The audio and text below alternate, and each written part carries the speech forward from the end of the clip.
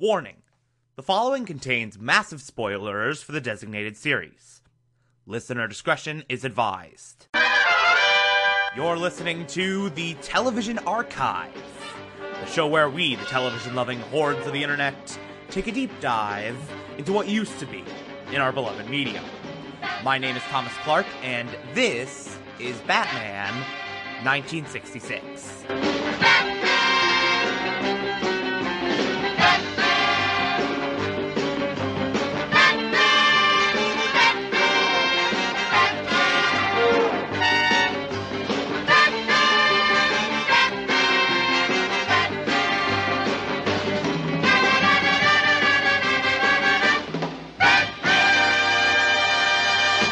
Today, we will be discussing Season 1, Episode 3, titled Fine Feathered Finks.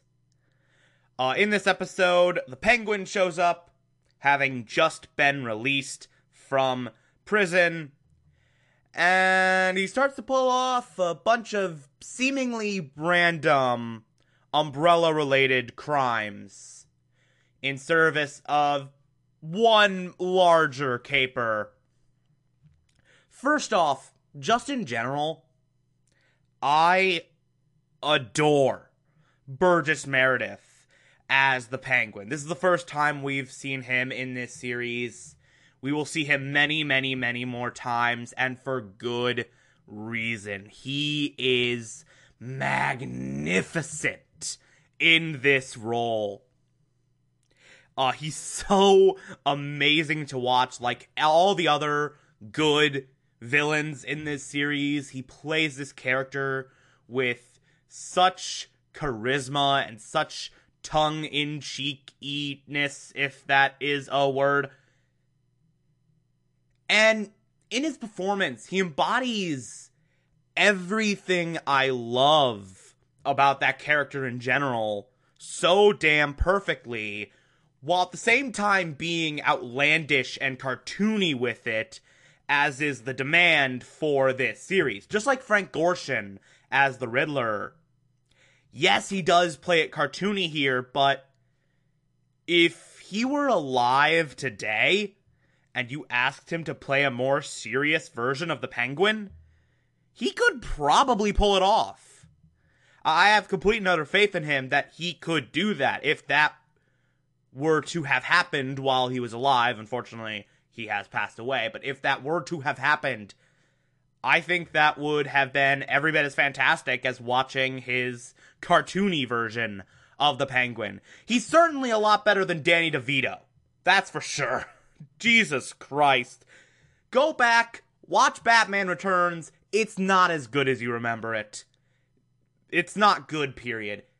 What the hell was Tim Burton thinking with that? But anyway, Burgess Meredith, I think the best Penguin we've ever received, period. He is extraordinary in this role. So, to get into the episode specifically, we start off with the opening scene. Riddler's goons stand outside a jewelry shop and hand out free umbrellas to all the passers-by. And then once they get rid of all the umbrellas, they leave immediately. And apparently everyone who got a free umbrella was going into this jewelry store. No one was going anywhere else. This is the only place worth going to on this entire block, I guess. You know what? Just go with it. If there's one thing I've learned from my viewings of this series, it's just don't question anything. It all just works. It all just works the way everyone plans it all the time. Just whatever. But anyway, they all go into the jewelry store, and the jewelry store staff are kinda suspicious because of the free umbrellas with the prize inside. It's just like, this sounds pretty sketchy, which turns out they were right to think that because the umbrellas all open up and there's pyrotechnics on the inside. So I guess just like a mini fireworks display, burning of everything. Oh my god, it's Armageddon. But the Penguin doesn't use this opportunity to do any form of hold-up. There's a huge umbrella attack of the killer umbrellas, but nothing is really accomplished from it, as it would seem. So with all this combined, of course, the self-loathing GCPD calls in Batman, who at Wayne Manor, Bruce is teaching Dick French, and they go into... This is another thing I love about this series. The totally unnecessary moral lessons. The totally unnecessary teaching moments of the show. Where Dick's learning French and is frustrated because it's like, why do I need to learn French? And Bruce goes into this whole thing about world peace or whatever. And Dick's like, gosh, Bruce, you're right. I'm going to learn French if it kills me. And then they hear about the Batman thing and they rush into action. Dick giving Aunt Harriet the garbage excuse of, we heard the bats are biting again. By the way, I haven't talked about Aunt Harriet yet. She is the most annoying character. She is nothing. There's no reason for her to be in this show. And yet she is, and she's the worst. But anyway, bats are biting again. Code for Batman and Robin are needed. They go through all the stuff, and it's the same thing we see in the beginning of literally every single episode of this show, without any form of variation. So anyway, Commissioner Gordon, Chief O'Hara, and all the rest give Batman the quick recap of everything that has happened. And the first thought that comes to Batman's mind is, maybe this is a practical joke. Maybe Riddler has been reformed. Or not Riddler. Maybe Penguin has been reformed in prison, and this is just a practical joke that happens to look like Penguin. Okay, whatever. Yeah, whatever, I can see that. Fine. So, Commissioner Gordon anticipated this question, which I'm not sure how, but whatever, and called the warden of the prison, who is an idiot! This warden is stupid. Okay. So this warden has progressive policies. One of them is that he tapes... He puts a video camera in an inmate's cell just before they're going to be released to evaluate how reformed they are. And the tape captured Penguin spilling a bunch of crap about trying to figure out a plan. And at one point, his henchman, who is his cellmate for some reason, asks, what if Batman was a crook like us? And this gives Penguin an idea, but then the camera's pointed out to him and he's like, sorry, Batman, you're gonna have to figure out the rest of my plan on your own. And then it just takes out the camera. The point of this is, clearly Penguin is not reformed at all.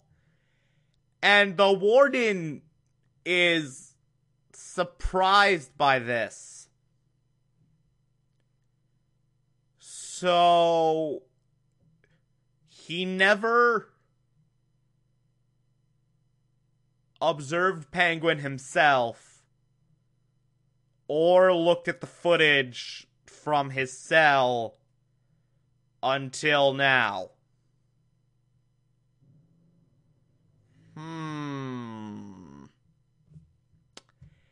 Yeah, this warden's a goddamn moron. He's an idiot. He's just so stupid. Whatever. And there's a whole thing of, I'm surprised the Penguin got released at all, and everyone's surprised at Robin for saying that, because It's the law. Once someone served their debt to society, they have to be released. Whatever. This warden's an idiot. That's what you should take away from this scene, is the warden is a goddamn moron. Laughably so. It's hilarious. Also, apparently the TV camera is cinematic. Because like, it moves like a professionally done camera. Like, it cuts to other shots. Like, this one camera apparently is able to capture multiple angles and pan along with Penguin. And this is a very cinematic hidden camera. So, that idea of it's a prank, bro, is completely demolished immediately. And it's at this point we cut to the Penguin in his lair, and we figure out what his plan is. Nothing. He's just going to do a bunch of seemingly unrelated, Umbrella-related attacks until Batman overthinks it and comes up with a caper for him. You know what? That's along the lines of the villain's plans in this. I'll go with it. I'll 100% go with it. Whatever. It's a 1966 Batman villainous plot, which is really outlandish and stupid and relies on all the coincidence in the world. And honestly, that's kind of why I love it. It's such a stupid plan, but it works so well with this series. So, Batman immediately had the idea to look at Umbrella factories opened in the past few days. They find one in the name of KG Bird, which O'Hara completely missed, like the moron that he is. So they go to the Umbrella factory of KG Bird, confront Penguin, and Penguin's like, look, I only make the umbrellas. What they do once they leave isn't my problem. And this is after Batman and Robin listed a bunch of charges that are totally legitimate under the circumstances. They have more than enough reason to believe that Penguin is in charge of this. All they need is a freaking warrant to search the shop, and not even a warrant because they're vigilantes. All they need is to search his shop, and they'll know. They'll have all the proof they need. But despite all the circumstantial evidence that says they're on the right track, Batman and Robin are like, damn, we have nothing. We can't get him on this. He's right. This is the bizarro world that Batman lives in. So, yeah, there's that. And then immediately after they leave, Penguin launches a giant umbrella. A giant umbrella on the roof, with a tiny little umbrella attached to the handle. And I don't know what this scene is. Their first thought is it's probably gonna explode, and Robin gets on a bullhorn and is like, back up, it could be explosive. And then they find out it's not explosive, but they see the regular-sized umbrella on the handle of the giant umbrella, so Robin has to hold it steady while Batman climbs up the giant handle to get the regular-sized umbrella. It's so stupid. Yeah, the regular-sized umbrella is... It says on the thing, like, it's a special bat umbrella, compliments of KG Bird. It's just like, well, okay, we got enough evidence. We have enough evidence, they paint themselves into impossible corners in this show in order to pad things out. It's absurd, and I love it. But, I should mention, apparently there's work being done upstairs, as I'm just now hearing, so you're gonna hear that. You're gonna hear some hammering every once in a while. Screw you, assholes! But anyway, the Umbrella Factory thing happens, and they go back to the Batcave to analyze the Umbrella. Alfred's cleaning the nuclear power source from the last episode that Molly died in, which apparently has a safety lock feature. So, did they just install that after the Molly thing, or was that there before? Because either way, poor planning on Batman's part. Either A, that was put there way too late, or B, that was there when the girl was about to die, and he just never thought to activate it. Either way, Batman's an idiot, but that's not the point. They analyze the Umbrella. Nothing. Nothing's on it. It's just a big crap load of nothing. And then they have the idea of, why don't we place a bug in the Umbrella Factory? And the bug, by the way, is a literal bug. It's a spider. It has a microphone and a transmitter in it. Blah, blah, blah. And of course, Penguin's gonna be on guard with Batman, so he's gonna go as Bruce Wayne. Which is a totally foolproof plan. And then, so he goes in as Bruce Wayne, tries to plant the bug, but apparently he has an anti-bug device. Not sure how that works, but okay. He has an anti-bug device, and he captures Bruce Wayne.